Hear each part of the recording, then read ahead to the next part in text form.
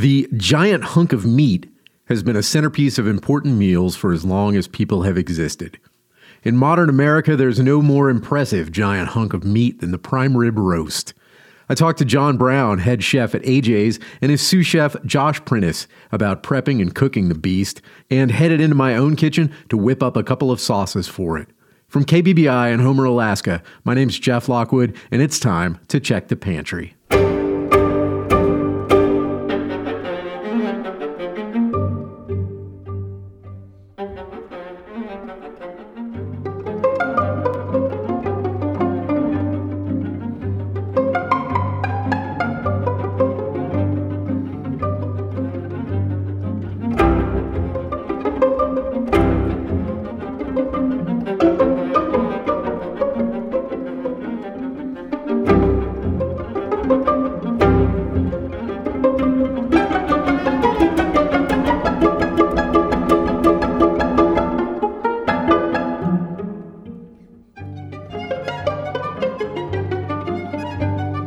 A cow has 13 ribs on each side.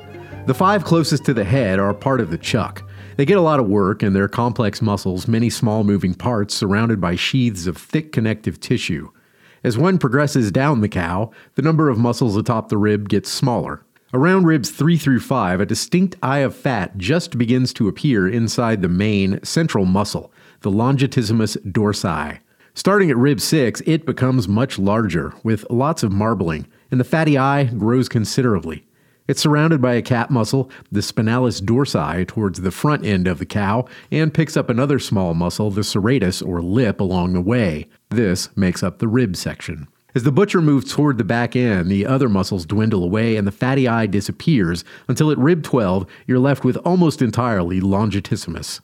After this point, you're in the short loin, home of the New York strip, which is the posterior end of the longitissimus dorsi, and on the other side of the vertebrae, the tenderloin. The carcass is divided between the 12th and 13th ribs into the forequarter and the hindquarter. This is a division of considerable import. The size of the longitissimus on the ribeye side of this cut is used to calculate the amount of usable meat the cow will likely yield. And even more importantly for culinary purposes, this is where the measurements for grading beef are taken. Inspectors examine the marbling present here, as well as the quality of the fat and the size of the fat cap, and use that to decide which grade to give the meat.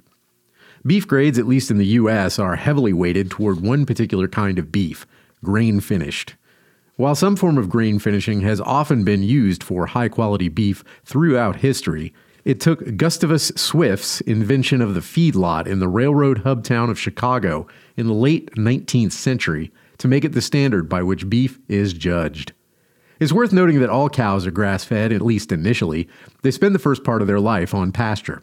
They're moved to feedlots and fed grain for the period leading up to slaughter, often around 6 months.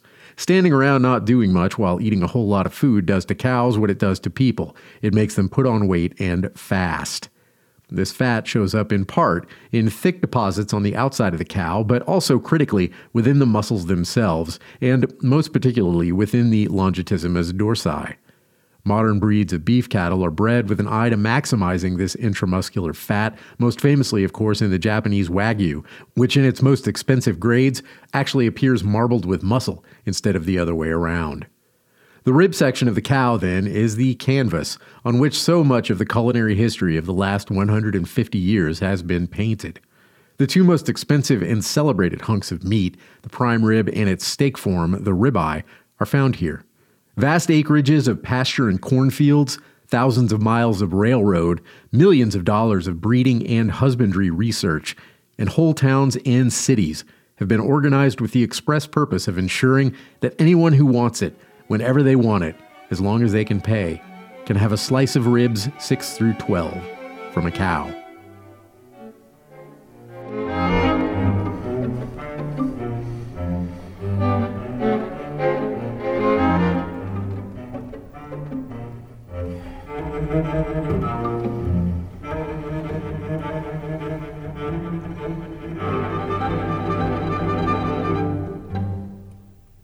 All right, let's talk about sauces. Because prime rib it's about the rib, obviously. It's about the meat. But it's also one of those things that because it's a giant piece of meat, which is one way of cooking, certainly, one that we could probably stand to move away from, except for celebratory occasions like we are currently in the holidays. Sauce making is somewhat, I've always found it a little difficult in the home kitchen. It's not easy in a commercial kitchen, but it's a lot more simple because so many Western style sauces are based on stock. And commercial kitchens, it's pretty easy to make stock because you're constantly breaking down chickens and, other kind of poultry. You've always got scraps laying around. There's always stuff that you can put into a stock pot and make a stock that's going to be really high quality.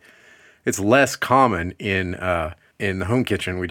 We tend to get things that are already broken down a lot further. There's a lot less waste and scrap. In fact, the times when I have had the most of it at my house are when I've had to process a lot of chickens or a lot of poultry animals that I've killed. Or, if somebody gives me a bunch of game and there's bones and there's stuff like that, then it's pretty easy to make stock in those situations because you can make a whole bunch of it and then you can pressure can it or you can freeze it or you can do whatever. It's a lot easier and then it's always around. In a commercial kitchen, it's pretty easy to always have a bunch of stock handy. But it's not like that in the home kitchen. So I bought some. Now, actually, this is the first time I've bought this particular product. This is actually labeled stock. I usually buy the low sodium chicken broth, and it's pretty good.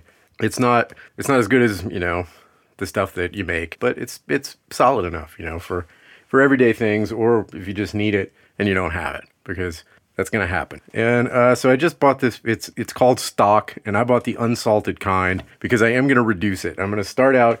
The first thing that I'm going to do, I'll just tell you what we're going to do today. We're going to make two different sauces. The first sauce is actually going to be a fairly simple thing that doesn't even involve any sort of like meat stock. It's going to be a mushroom sauce. It'll still go really well with prime rib, but it will actually be 100% vegetarian.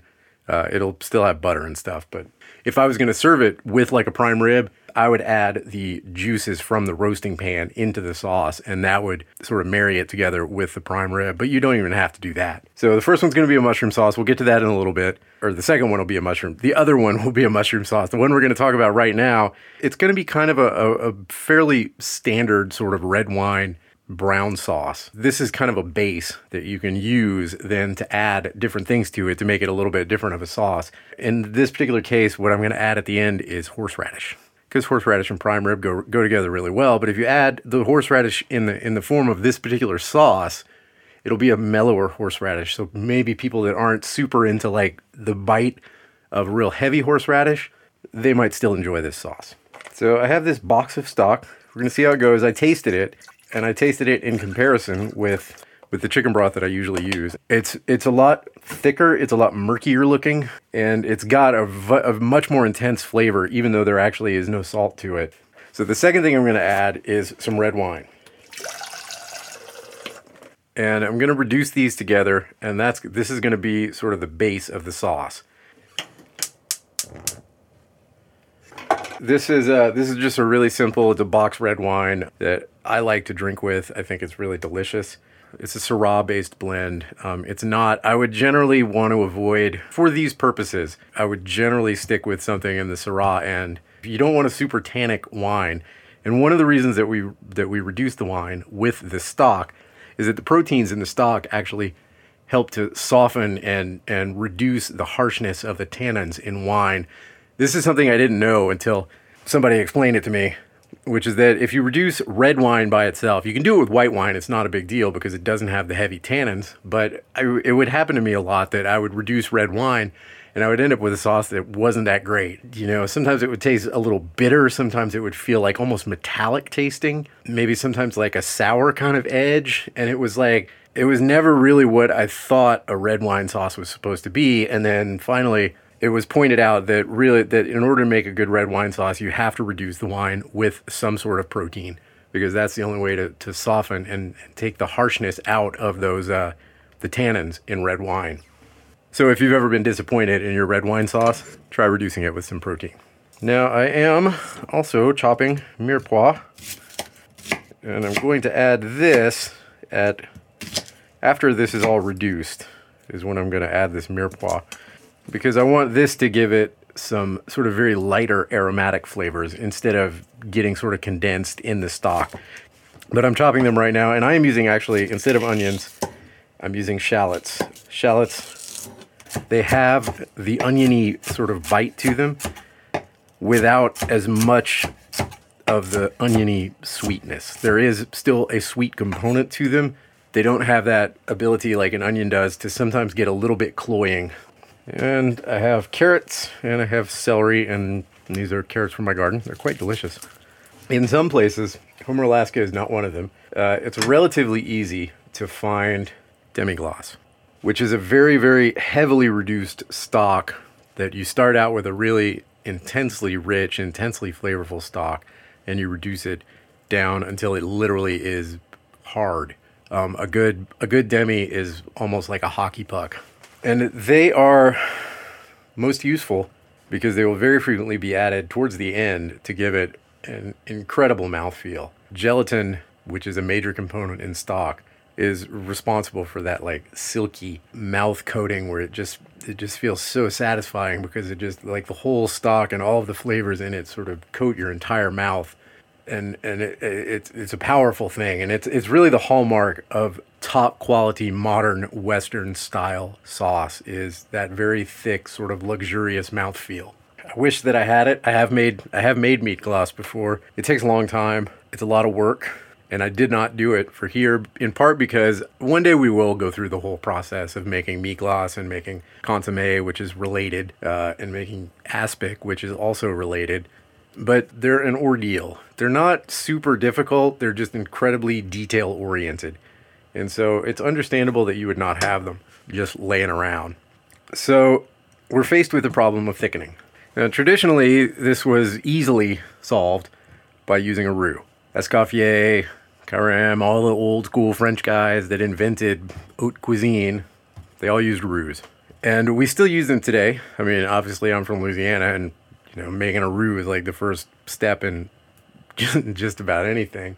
But the trouble with roux is that they can be heavy. The way that they were traditionally, that the heaviness was traditionally combated was by simmering for hours and hours and hours and hours and hours.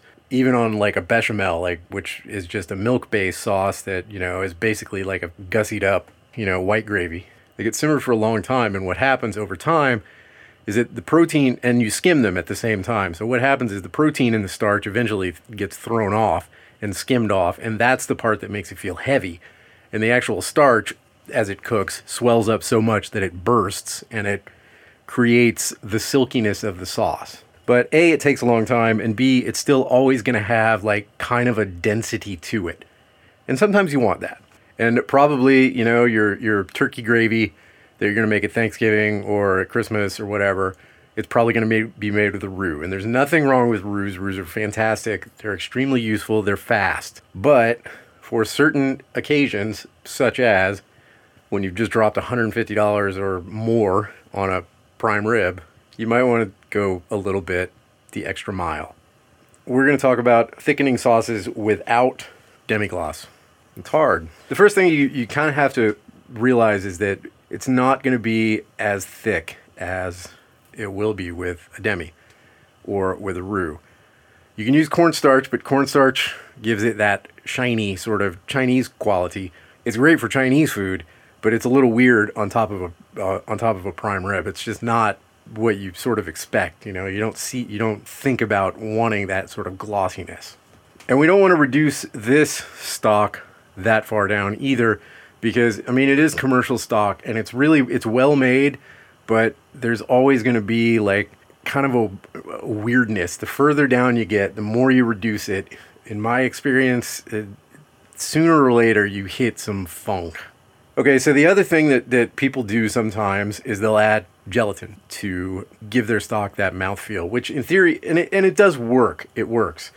I don't love it, just because gelatin does have kind of a characteristic flavor, especially when you use it in the quantities that you're gonna use it for in something that's not super sweet, like a stock. Like it's easier to use commercial gelatin in sweeter environments because the sweetness kind of covers up the flavor a little bit. When you use it in savory environments, in my experience, it's always a little bit, you get a whiff of that sort of, it's hard to describe again, like almost gluey sort of flavor. The other thing I kind of think about when, if you're just adding gelatin to like a regular stock, it's also still going to be fairly dilute. You know, the flavor is not going to be intense as like a really as a reduced stock. It works, and if I was going to do it, you know, if I wanted to use gelatin for something that was going to have a lot of flavors going on, like a lot of different things happening, then that would make sense as well. But in this case, this is a very simple sauce. So what we're going to do is we're just going to accept the fact that our sauce will be slightly thinner. We're going to thicken it at the end with butter, cold butter. It won't be a super, super thick sauce, but it'll be thick enough that it'll coat each bite of the prime rib as we're eating it.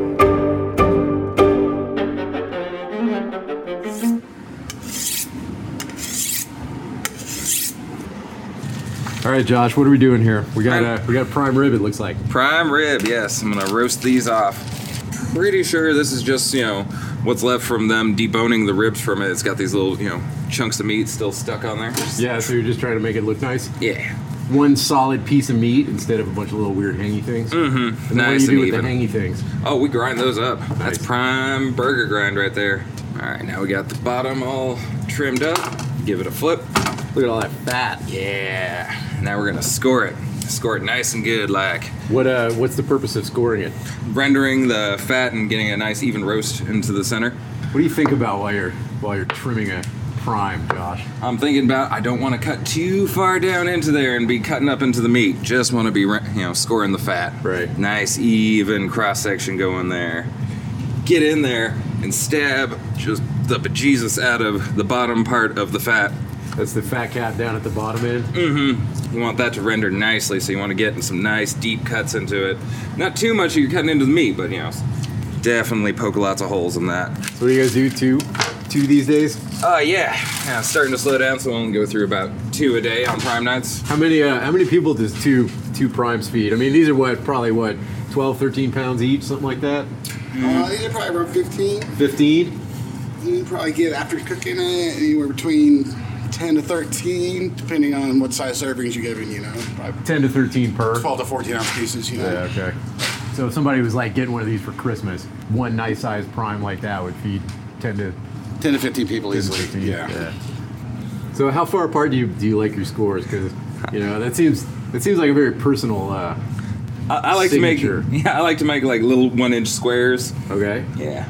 Or diamonds, I guess, in this point. You don't carve Josh into every prime rib? Now you're giving away the secrets. There's about 3 inches in the middle of that lip that usually has more fat than the rest of it, so I like to cut it up pretty good so it renders out, and that way when you slice the whole thing off, it's not just a piece of blubber there. It's a better meat to fat ratio, and you can serve the whole slice and it looks nice. You don't have to lop off a big piece of just blubber. Scoring it like that just opens it up, so it helps it render. You're saying gummy fat is not the thing that you most want to eat about a prime rib? You want a little bit, Yeah. just not huge pieces. Right. Prime rib's pretty fatty. Yeah. But that also helps keep that whole piece of fat from sliding down. A lot of times you don't score it, you go to cook it, and the whole thing just slides down in one piece, Oh, yeah.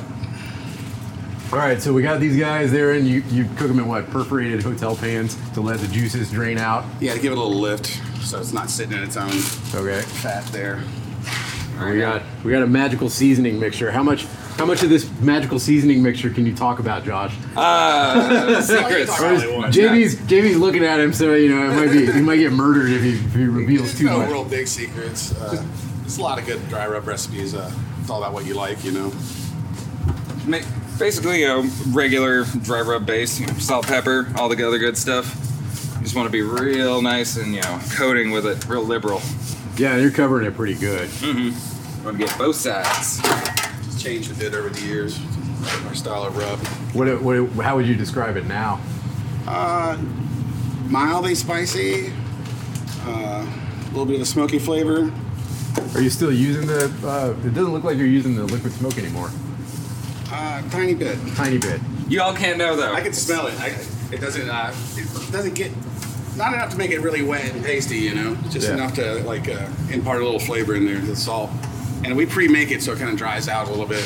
Right. After the first day. Gotcha. Definitely want it more like in the name, dry rub, not like a wet spread all over your steak. Sorry. That's an easy smoked salt if you ever want to do that. The trick I found is just toss some nice salt, a little bit of liquid smoke, lay it out, let it dry. Yeah.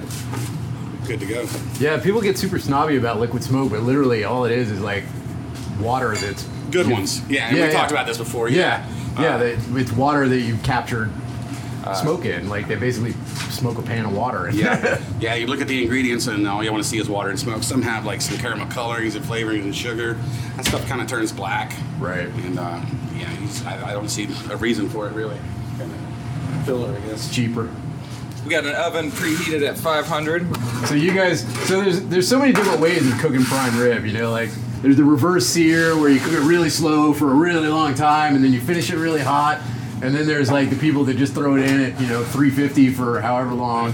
But you guys, at least when I worked here, you always started, I'm assuming you still do, you start out hot? Yeah, we'll start out real hot for about an hour, maybe longer if we're doing more than 2, like 3 or 4, just to get it starting to render. You can hear it sizzling. It's a nice color on the outside. And then we kind of back it off to 350. We start off with the oven full blast and then back it off to 350. Another 30, 45 minutes. Again, depending on how many you have. Right. With 2, 30, 45 minutes is usually pretty good. Yeah. Pull them out around 110 degrees. Between 100 and 110 is how we like to do it. And then, so what is the what range of, like, you get the ends, or are those a little more well done, and then the middle will wind up rare? Yeah. And actually, if you look at it, there's the side that's more open, we call it the open end, and the side that's more closed. It kind of looks like a New York strip, it's different on the way down. That open side is usually from the end kind of medium, and the closed side, that end cut, is going to be a little bit closer to medium well. But then, so say somebody wants a well done, what do you do? Just throw it on the grill for a minute? Yeah, we'll do that, or sometimes people will just dunk it in the au jus. Oh yeah. Depending on how done it is. Yeah. A little bit on the flat top. If I had a hot oven, that would be my choice. That would be my go-to. And so when you're timing, like, how far ahead of time do you want, like, because you want to pull it at 110, obviously, then it's going to rest, right, and the temperature is going to come up. Yeah, 15, so 20 degrees. About how long does it take for that process to? 20 minutes, a good solid 20 to 30. I like to let it set at least 30 before we start cutting it. Okay, so the whole process then, from start to finish, like if I was, if you're doing this on Christmas Day, like how much time are you gonna give yourself? A good 2 hours. 2 hours. Resting longer than 30 certainly isn't going to hurt it, especially if you're keeping it, just warm, not hot enough that it keeps cooking. Yeah. Just all it does is relax. It's more tender, and when you cut it, it holds more of the juices instead of them just running out. Yeah. So when it's still hot, it's kind of under pressure in the center. If you cut it open when it's too hot. Right. So an hour at as hot as your oven can go, and then drop it to 350 until it hits 110. Yeah, which is about 30 minutes, especially if you're doing one. Yeah. In a home oven. Yeah. Start checking it around 20, 25 minutes, and then go from there. Right. Okay. And then pull it, let it rest, and you're good to go. Yeah. Yeah. A good 30-minute rest, I would do at home. Sweet. What do you do with the juices and the rendered fat at the end of it? Do you like to kind of separate it out? On the first cook, it's going to be a lot of fat in there. And so if you set it aside, the fat will float to the top, cool it off, and you get the stuff from the bottom. Sometimes it's pretty salty, but usually actually what we do is we'll transfer the prime from the pan we cooked it in into a clean pan, and we hold that hot, and those juices we'll use for our au jus. They're not quite as salty, and not as fatty. I gotcha. Have you ever tried the really slow for a long time? I haven't yet, and I've been curious. It's just this has been working for so long. Well, and I think it feels like it'd be kind of hard in a restaurant situation because it would take up the oven for 10 hours. yeah. We have one oven here, and we got a lot of stuff we got to push through it. So time is of the essence for us. Yeah. The results are good. Sweet. Know how to do. Obviously, all that's for we're cooking the entire primal. If you're at home and you're only having 4 or 5 people and you're cooking, you can totally just do like a half one. You can buy those. Oh yeah. It's going to be nearly the cooking time. Yeah. Cut it down by quite a bit. But it would be a similar. Same process. You might just, instead of blasting it for an hour, it might be 30 minutes. Right. And then maybe checking it in 15 once you turn it down. Yeah. And you'll hear it, you'll smell it, Open up the oven, check it out. You get the nice brown, then turn it down. It does smell If it's brown, turn it down. Is that the official? I just came up with that. I just made that up right here.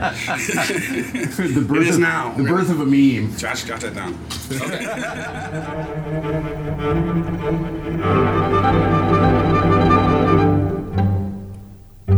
Now I think we can start thinking about making our mushroom sauce. Now the mushroom sauce we're going to thicken in a slightly different way.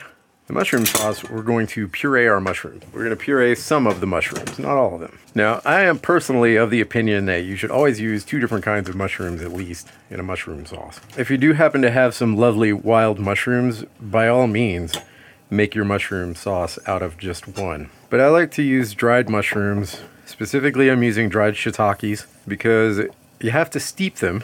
And when you steep them, you get a beautiful mushroom liquid, which will be the basis of the liquid portion of this sauce. For these guys, first, and I'm also using white buttons, just plain old regular white button mushrooms, and I roasted them. As I've mentioned before on this show, I always roast my, well, not always, but I try to always roast my white buttons before I use them. They're really delicious that way. Before I roasted them this time, I popped off the stems and I put those in the water with the dried shiitakes, because with the dried shiitakes, they're really easy to use. You just get a bowl or get a container and you take hot boiling water and pour them over the dried shiitakes. Cover your container, walk away. 45 minutes to an hour later, you come back. You have to cut off the stems because the stems never quite get usable. They're always kind of dry. So now I've got my shiitakes and I'm just trimming them into some julienne. We're going to cook them further in some butter with the mirepoix. And some of them will be reserved. At the end of this one, we will garnish the end dish with some sauteed mushrooms. And my red wine and my stock are currently merrily bubbling away. I'm going to let them reduce by about half. I don't like to go too much further than that with commercial stock. And it's, in case I didn't mention it, it's about an equal part wine to stock. So I've saved a few shiitakes out of the julienne for garnish. The rest I just sort of gave another couple of rough chops across the pile, since we're gonna puree these in the sauce. And that was me just straining the mushroom water because I've still got the stems. Still got the stems from my white buttons. They were still in there. I'm gonna saute the stems too in the liquid, and then we'll puree those. Now, you know, you could let that butter brown, and then you would have brown butter in this sauce. You know, one of the things about sauce making is that once you sort of master a few basic principles, you can figure out ways to infuse just about any kind of flavor into just about any kind of sauce. And I've got some white wine here that I'm going to use. Once my big pot of mushrooms starts to brown and starts to give up the last of their juices, then I'm going to add some white wine to them and simmer them in that for a little bit. And that'll give us another flavor to play off of, something acidic that will really help to lighten up and brighten up the flavor. Something that you're constantly sort of thinking about in sauce making is how to layer different flavors together. What you're almost kind of doing is taking the original flavor of whatever the original thing in your sauce is, breaking it apart and recombining it to make something that is still recognizably the same thing, but that's also new. We're hitting multiple kinds of flavor notes from these mushrooms. Like right now, I'm cutting up the mushrooms that I roasted earlier. So these are going to have and these are just button mushrooms. So these are going to have a different flavor profile than the shiitakes, and they're going to be a little different than the button mushroom stems that didn't get roasted, you know, that are just getting a little bit of a light saute. But when we add these flavors all together, then you get multiple kinds of mushroom. Sauce making looks super wasteful because, you know, I'm starting out with this big pile of mushrooms, and by the end of it, I'm going to have a couple of cups of liquid. You kind of look at it and you're like, what? You know, you really turned all that into that? But then you taste the liquid, and the flavor is so intense that all of a sudden you go, oh, I've extracted everything that's, well, not everything, but almost everything. I've extracted so many of the good qualities, and there's very little left over after that. You know, most of what's going to be left over is like, it's all this stuff we can't even digest anyway. Sauce making is also where your strainer will come in very handy. In fact, multiple strainers. Strainers they're funny, you know. They're maybe the most underappreciated tool in the kitchen. You know, nobody gets excited about strainers, but there's a difference between good strainers and bad strainers. And if you've ever had to try to work around a strainer where the holes were too big or where the holes were too small for what you're doing, you're just like, oh no, this is terrible, because it turns out that really minor differences make life so much easier with and without strainers. They matter for the texture. One thing that, you know, it's funny, in the mustard episode, they were making fun of me for not having a Vitamix, you know. Well, I mean, not making fun of me. It's not like, it's a $500 mixer. Like, there's no shame in not having one of those. But I do have a pretty nice food processor from my days in commercial kitchens. And this one, unfortunately, food processors for sauce making are not the best. They just don't make things as fine. I could dump all of this stuff into, you know, a really nice high-end, super powerful blender, turn it on and walk away, and by the end of it, I'd come back and I'd pour it through a super, super fine strainer, and I'd be left with nothing but this, like, unbelievably silky liquid that I could then throw my butter into right before I was ready to serve it and come out with this gorgeous, amazing thing. Unfortunately, because I don't have a super powerful blender, I got to use my food processor, which is a good food processor, but it doesn't pulverize as fine, so I'm not going to be as creamy and amazing and delicious. And that's just how it is, you know, but from cook to cook, I'm telling you, nobody at the end will really care unless they really know. You'll know, but it's okay. The important thing is that you're doing something, you're making something delicious for the people that you love. Which is the difference between cooking at home and cooking in a restaurant, because the people sitting in there in the restaurant, they don't really care that you love them, even though you kind of do. They're just like, you know, this sauce isn't really as silky as the guy down the street. Let's go down to the guy down the street, because the guy down the street has the Vitamix and you don't. How many primes have you cooked in your life? Oh my God, it's hard to say. It's definitely in the thousands, you know. No, I did work at a restaurant in Georgia that we did quite a few, 6 or 7 a day. Wow. In Alto-Shaam. Tell me about that, because I'm actually dying to know, because I'd love to know more about that kind of like commercial cooking. Well, it's a device that's they've designed specifically to cook prime rib. And it's just an oven with a sealed door, glass door, and it has a big coil around it to make it hot. And it's kind of a gentle heat. Uh-huh. You know, it's supposedly, you know, you get like a 10% more yield out of it. A lot of people like them. My problems with it is it comes out kind of gray. Like on the outside, like it doesn't have a good crust? Yeah, it doesn't crust at all, you know, because it's kind of, you know, still real wet. I feel like part of that 10% really is fat that doesn't get rendered. Oh, right. You know what I mean? Yeah, well, we were talking about that, you know, like why you started pretty hot at the beginning is to render some of that fat. Right. As opposed to, you know, having the chunky bubble And I gum. like having that browned outside, you know. I think it adds a lot, you know, a little bit of a caramelization. So at that place, you weren't really roasting it at high heat at all? No. Oh, so it's just all... Put them in there, and they'd be sitting there for hours. What what grade of meat did you use? I'm not 100%. I was like 20 years old. I was just getting into it. Yeah. You know? I would imagine not better than Choice, possibly Select, but I think probably Choice. Yeah, because you guys use prime. We use prime at HHC. Well, that's, you know, people are always like, oh, it's prime rib, so it has to be prime. It's No, that's just the term that they use. We're roasting a big, you know, whole ribeye. Yeah, well, I was reading up on it, and the prime rib as a cut has been in existence for way longer than the USDA grading system. Ah, okay. Yeah, and that's why they called it that, because it was, you know, it's like the prime thing on the cow. Yeah, that's the funny thing about the grades is they all sound good, you know. Well, I don't know. There's like, once you get down to like canner grade. Well, there are 10. There are 10, but most people only deal with the top 3. You know? Yeah, I don't think I think you can't utility is not, you know, probably sounded too good. Yeah, canner grade is my favorite. Canner. Is that above or below utility? I think it's below utility, actually. That's nice. That's like the only thing you can do with canner grade is put it in chunky beef stew, you know? You're using boneless. Do you have a lot of experience cooking bone in? I would say a ton. For a while we were getting, you know, a good deal on the bone-in prime, but actually I prefer to cut that off and make those beef ribs. Oh, yeah? You know? Yeah, and just... rather than try to serve it on. I gotcha. It looks great. You know, and some people say it imparts a lot of flavor. I don't really notice a huge difference when I've had it. And you pay for all that bone, that price per pound, and those bones are huge. But it's popular now, you know, bone ends. All the big steakhouses have the tomahawk ribeyes. And Yeah. it looks great on the plate, But they're also charging You pay for it. $85, You can't eat $90 that for. bone. Well, what are the differences? I mean, they do look great, So Yeah. and a lot of people get them for that reason, Yeah. because they're putting it as a centerpiece on the holiday table, Sure. So like, how is cooking a bone in going to be different than cooking a boneless? Possibly a longer cook time. You're going to be limited in how you can slice it. Yeah. You're going to have to go with those bones, The can other carve it thing off before you serve it. The but other thing then- I've seen people do is they usually have the butcher do it, is bone it out before they cook it. Well, the butcher will cut the bones off and then they'll tie them back on.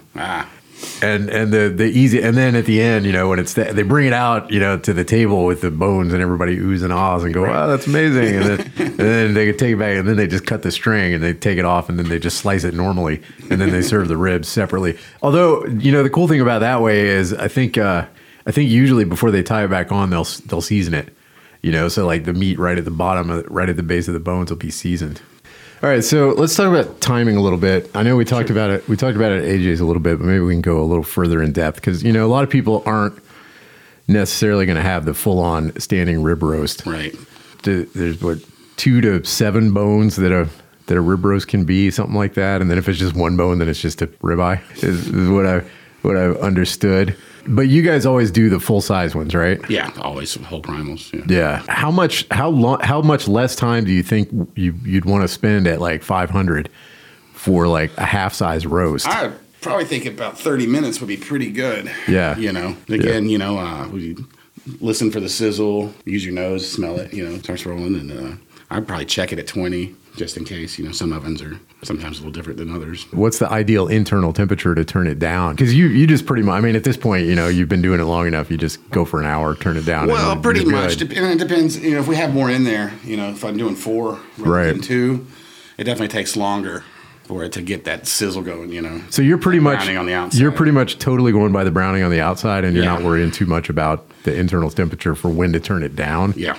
What's the difference going to be between, like, are you still going to pull a smaller roast out at 110? Yeah. Or are you going to go a little less or a little more? You might. It depends on what you like too. If you're going for a nice kind of that center to be rare on a smaller one, I think it's probably going to have a little less increase in temperature because there's not as much mass. Right. So it might come out about. It'd probably go up, 10 degrees, 15, Yeah. 25. I think it's pretty good. Sometimes we pull ours, like at 100, but we're going to hold those for a while too, Right. Yeah, and actually we do have an Alto Sham, but I don't use it to cook. I just use it to hold. Right. It's perfect for that because I turn it down. Yeah. What do you set it at to hold? It's usually about 130, even though technically it should be 140. I don't want to cook them to 140, Yeah, exactly. Because then you're going to have medium well. Even if we don't turn it on, like once you put all that hot stuff in there, and we put potatoes in there and stuff too. Yeah. It's well insulated enough yeah, that it's going to hold. It's totally sealed, and so it stays warm like a catering Cambro would or something. Right. So have you ever have you done much with dry aging? Because that's all the rage these days. I've not done it myself. Yeah. We've purchased some, or I've purchased it. I definitely have some interest in it. Is it so? How would you describe the difference between a dry aged prime and a regular wet aged?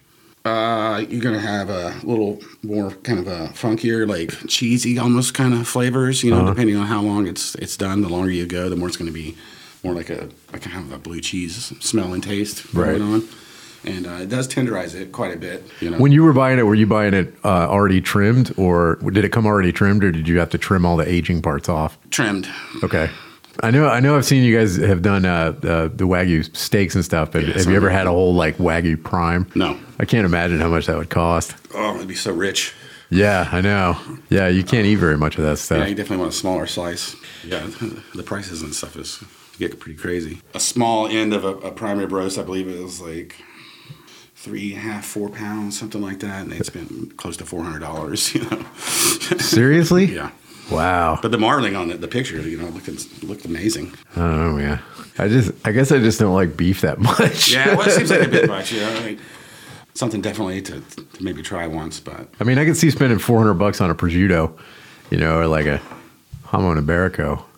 I got the just the American Wagyu, some of their top of the line stuff, and for the difference in price, just regular USDA prime ribeye is a way better deal in my opinion. I mean, there was definitely a difference, and it definitely was very, very rich and buttery. You know, it had a lot of flavor, but 3 times the price, I don't know. Yeah. Yeah, it's got to be pretty good to be worth that kind of money. Yeah, I think a lot of people just do it to say that they have. So let's talk, since prime rib is the ribeye cut, we might as well talk a little bit about ribeyes. Sure. Because they're part of the same. I mean, it's the same thing. That's one of our. We sell a lot of ribeyes. Yeah. I feel like ribeye is probably the most popular steak cut. Definitely here in Homer. Yeah, because you guys do ribeyes, New York's, sirloins, filet, Yep. Mm-hmm. and ribeyes number 1. When I think of ribeyes, I always think of my dad because he always ate ribeyes because he liked his steak well done. And ribeye is like the only steak that you can eat well done and have it not be shoe leather. Yeah. New York strip, really, it's kind of one of my favorites. And That's my favorite. I think a lot of people have been turned off of it because they go to cheaper places that there's an end on the New York strip, that has that vein in it. It's not as good, if you don't do something besides steaks with that. There's a lot of places that buy specifically just that, pre-cut, and it's just the vein end. Because it's super cheap. Right. And I think a lot of people have gotten those and think, well, I don't really like New York strips, but it's kind of, it's definitely fattier than the filet. Yeah. A little more flavor, but not quite as fatty as a ribeye. Right. Sometimes I have people complain, because we buy prime. They're like, well, it was so fatty. And I was like, well, yeah, it's a prime ribeye. There is a lot of fat. Yeah. And are they? But I feel like most of the time they're actually reacting to the like the fat cap as opposed to the fat inside the meat. Like they don't really notice the fat inside the meat. They're just like, look at all this fat out here. Yeah. Yeah. We trim ours pretty good. I don't leave we take the lip off. Right. And that's where a lot of the fat is on a ribeye. Yeah. And then all the rest of it's in the meat, but they eat it in the meat and they don't even notice. They're just like, wow, this is delicious. But people are like that with pork too. It's like, man, but the fat's good. Yeah. And on that ribeye, on the open end, you get that big eye of fat that goes in the middle. Right. And it gets smaller and smaller and smaller as it goes to the closed end. Yeah. It just kind of depends on what you like and how you're cooking it too. I'd like to go at least mid-rare. Have it rendered. Yeah, a lot of people do say that because I think that's part of the reason why I kind of prefer New York strips to ribeyes is because I actually like rare more than I like medium rare. I definitely would take a rare New York over a rare ribeye, or that what I call the closed end of a ribeye is getting closer to looking like a New York strip.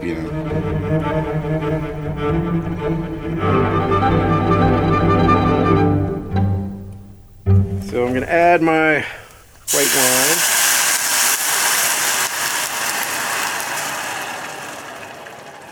It's just about a cup of white wine, and this is just a cheap box wine. This one is a Pinot Grigio. Again, don't use something really heavy and oaky like a Chardonnay. It's just not going to work as well. It's going to taste like vanilla. You don't want that in your mushroom sauce. You're looking for the acidity. You're not looking for any other flavors. I'm just going to reduce this pretty briefly. Just sort of let the mushroom flavor sort of permeate the wine. And then I will bust out my Cuisinart and go to town. And one thing I should note is that we haven't added any salt. Salt is something that in general, particularly in the early stages of sauce making, don't add it. If it's the right amount now, by the time you reduce everything, it's going to be so salty you can't eat it. So keep the salt until the reduction steps are done. Once you get to the end where you're assembling the final sauce, then you can start busting out the salt. Okay, my red wine and stock is now reduced by pretty close to half. Just going to look at it on a spoon, and it's considerably thicker. We're going to reduce it a little bit further shortly, but I'm actually going to add a little bit more wine to it before we do, because after you cook the wine for a while, you keep the structure, but you drive off some of the wininess, some of the aromatics. And so in order to get those back, we'll add those at the next stop, which is going to be sautéing my mirepoix, and then adding this to that, adding a little touch more wine, and then beginning to reduce just a little bit more. So that is, it's definitely not, you wouldn't taste it and be like, wow, that's delicious, because we haven't finished with the sauce. And so now I've got my mushrooms in my Cuisinart, and we just got to puree those up. Now the other key ingredient in the sauce maker's arsenal is the tammy or drum sieve. I do actually have one. but I'm not going to use it today because I'm just going to use a regular strainer and a spoon and mash this puree into it. And this is what you did in the old days when you didn't have a Vitamix.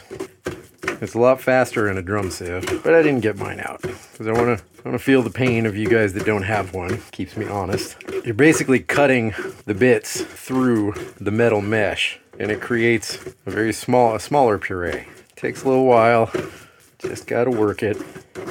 And in the end, though, what you wind up with is a little tiny bit of liquid down at the bottom that's very thick and that's very intensely flavored. And then what's left in the sieve is all the mushy bits that don't taste like anything. So now I'm scraping the bottom to get all the little bits off. That's one of the nice things about the real powerful blenders is you get everything really, really finely chopped, and then more of it will pass through here, and more of the stuff that will pass through will be actually contributing to the final flavor. You know, I just tasted the stuff that's left behind, and it's not very distinguished.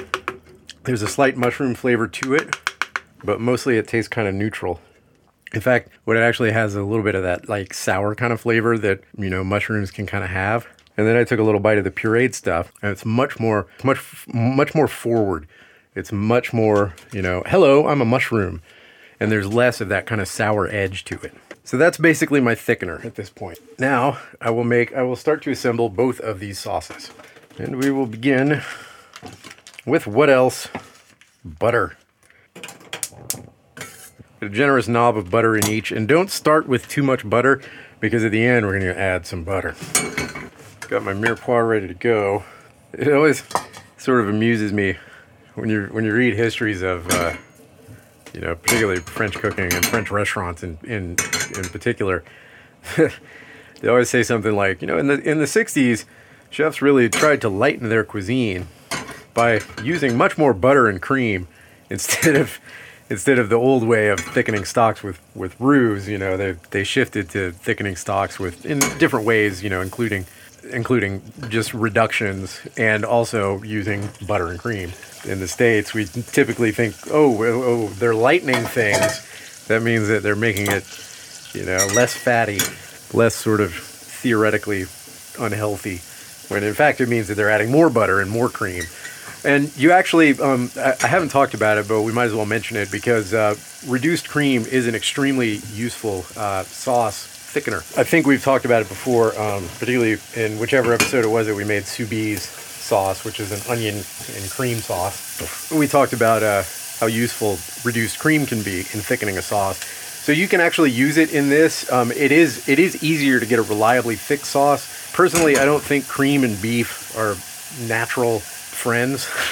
Although horseradish cream works pretty well, but I think in our case we're making a horseradish sauce and it's going to be better anyway.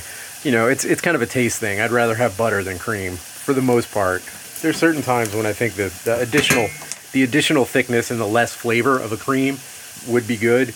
In this case, I'm just going to use butter because I think it's going to be better for both of these. So we're just going to reduce or sweat this mirepoix, and I've got one in each pot. We're just going to sweat this for a few minutes to get the shallots everything nice and sweated, and just starting to get sweet. So then I'm going to add my chopped up mushrooms, my button mushrooms from the roasting pan are going to go into the mushroom sauce, and I'll saute those for a little bit. And I've only used about half of those for this because again, these are going to get strained out. We're going to strain this whole thing after we add the mushroom liquid and a little bit more wine. We're going to strain the whole thing and some herbs. And for the beef sauce or the red wine sauce, I'm just we're just going to go with the mirepoix, and then I'm going to add a little bit of thyme and a little more red wine, and we're just going to let that one reduce just a little bit, just until it's a nice thickness and a nice flavor. I've added a pinch of salt to each of these mirepoix because now we're in the real part where we're building the flavor and we want the flavor to start to come through. Both of these sauces are going to get strained one more time, and then after they get strained, that is when they will get their final garnish. You know what, actually, I'm going to go ahead and peel this horseradish right now because I am going to simmer the peels of the horseradish into the sauce to give it just a bit of the horseradish flavor. Horseradish, once you start cooking horseradish, the pungency rapidly disappears, but it still retains some of that, characteristic horseradish flavor. So I want to just capture a little bit of that in the sauce. So there's my red wine and a little bit of thyme, because thyme, red wine, beef, they're all magical together, but not very much, just a little pinch. And that's dried thyme. If I was doing this in the summer, I'd be using my fresh thyme. You can totally use fresh thyme if you have any, if you grow it inside your house or whatever. So I've thrown in my chopped up white buttons into the mushroom sauce. And let that go for just a minute. I'll give it one more splash of white wine.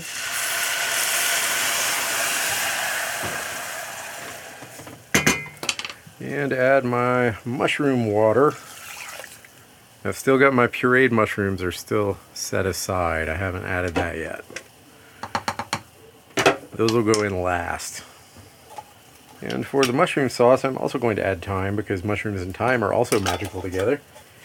And I'm going to add a pinch of cayenne pepper to give it a little pizzazz. Oh yeah. I just took a whiff of that red wine sauce, and now it smells like a sauce. Before, it just was kind of like some indifferent, non-lively red wine with like a slight beefy taste. And now I just took a whiff of it. Now that it had the mirepoix, now it's got a little salt. Now that it's got a little brighter red wine, now it smells like something that is going to taste good. It's coming together a little bit. Oh yeah, they both smell really good. Put in my horseradish trimmings into that wine sauce. Give it a little pungency. So for the horseradish, you can grate it, which is great for like a horseradish cream sauce. Grating is fantastic. In this case, I think it'll look a little nicer if we julienne it. And it'll also give it a slightly different horseradish character. Instead of being so pervasively horseradishy, you will instead get bits of intense horseradish when you bite into one of the julienne pieces, and then also some less intense sort of backgroundy horseradish. So you'll get a lot of different flavors, which is nice in something like, when you're accompanying something like a prime rib, where, it's pretty much going to be the same, the whole way through, unless you get like a particularly fatty piece, particularly crunchy end piece. Like, once you're in the middle part of the prime rib, it's all about the same. So it's nice for the sauce to have a little bit of contrast. Not great horseradish. I think it's Hungarian. That's how it is sometimes. Maybe next year I'll start growing horseradish. I know it's possible. Lori Jenkins had some growing in her garlic farm. She showed it to me, and I agreed it was beautiful. Should have got some of that, because this is pretty grim. Whatever. So I'm just going to let these guys reduce a little bit further, and then they're both going to get strained. The mushroom will get strained into the container that I caught my puree in, because I want the puree to be the second to last thing that goes in there. The last thing in both of these sauces is butter, and specifically knobs of cold butter that you add off the heat right before you're ready to serve it.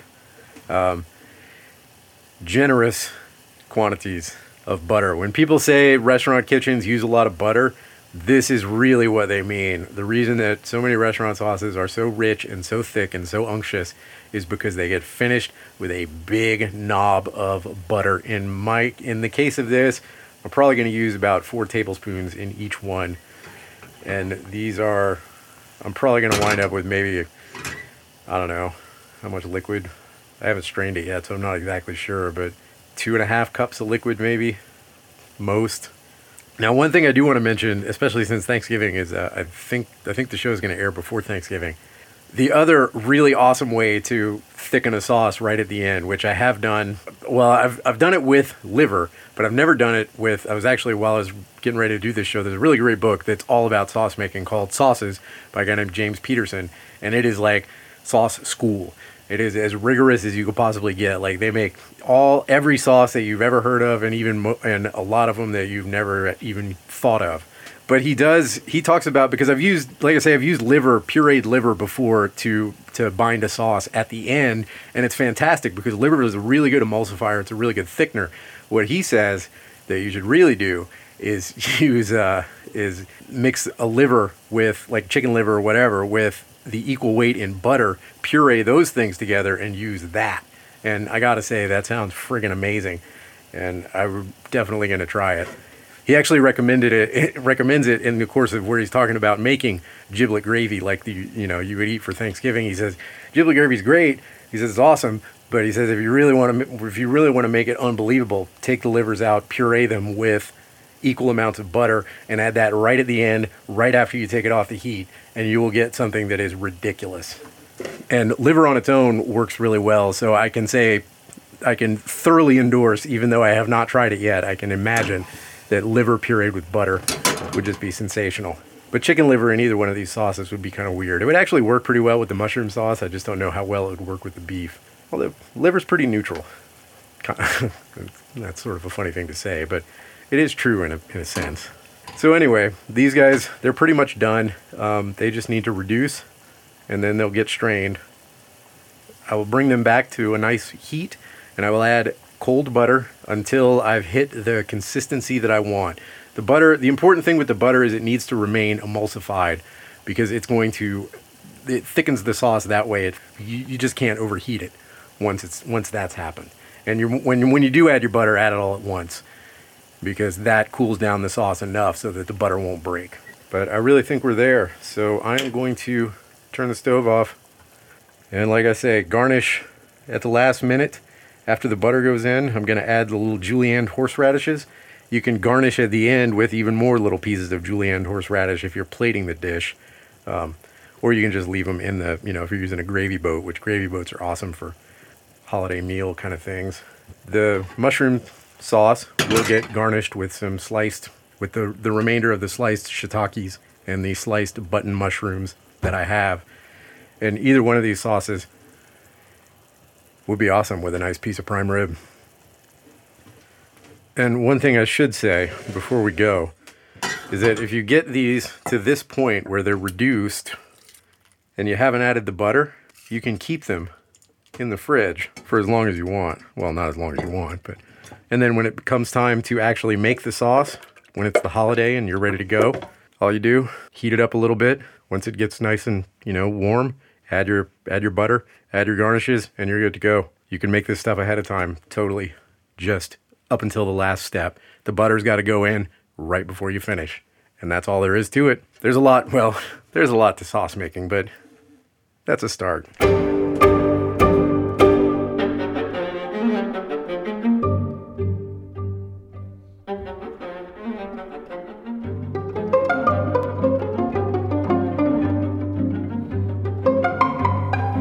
Check the Pantry is a production of KBBI AM 890 in Homer, Alaska. It's hosted by Jeff Lockwood. My guests today were John Brown and Josh Prentice. The theme music is String Quartet Opus 10, Movement 2 by Claude Debussy, performed by Quatuor Ebene. This is the 5th episode of the fall 2019 season of Check the Pantry.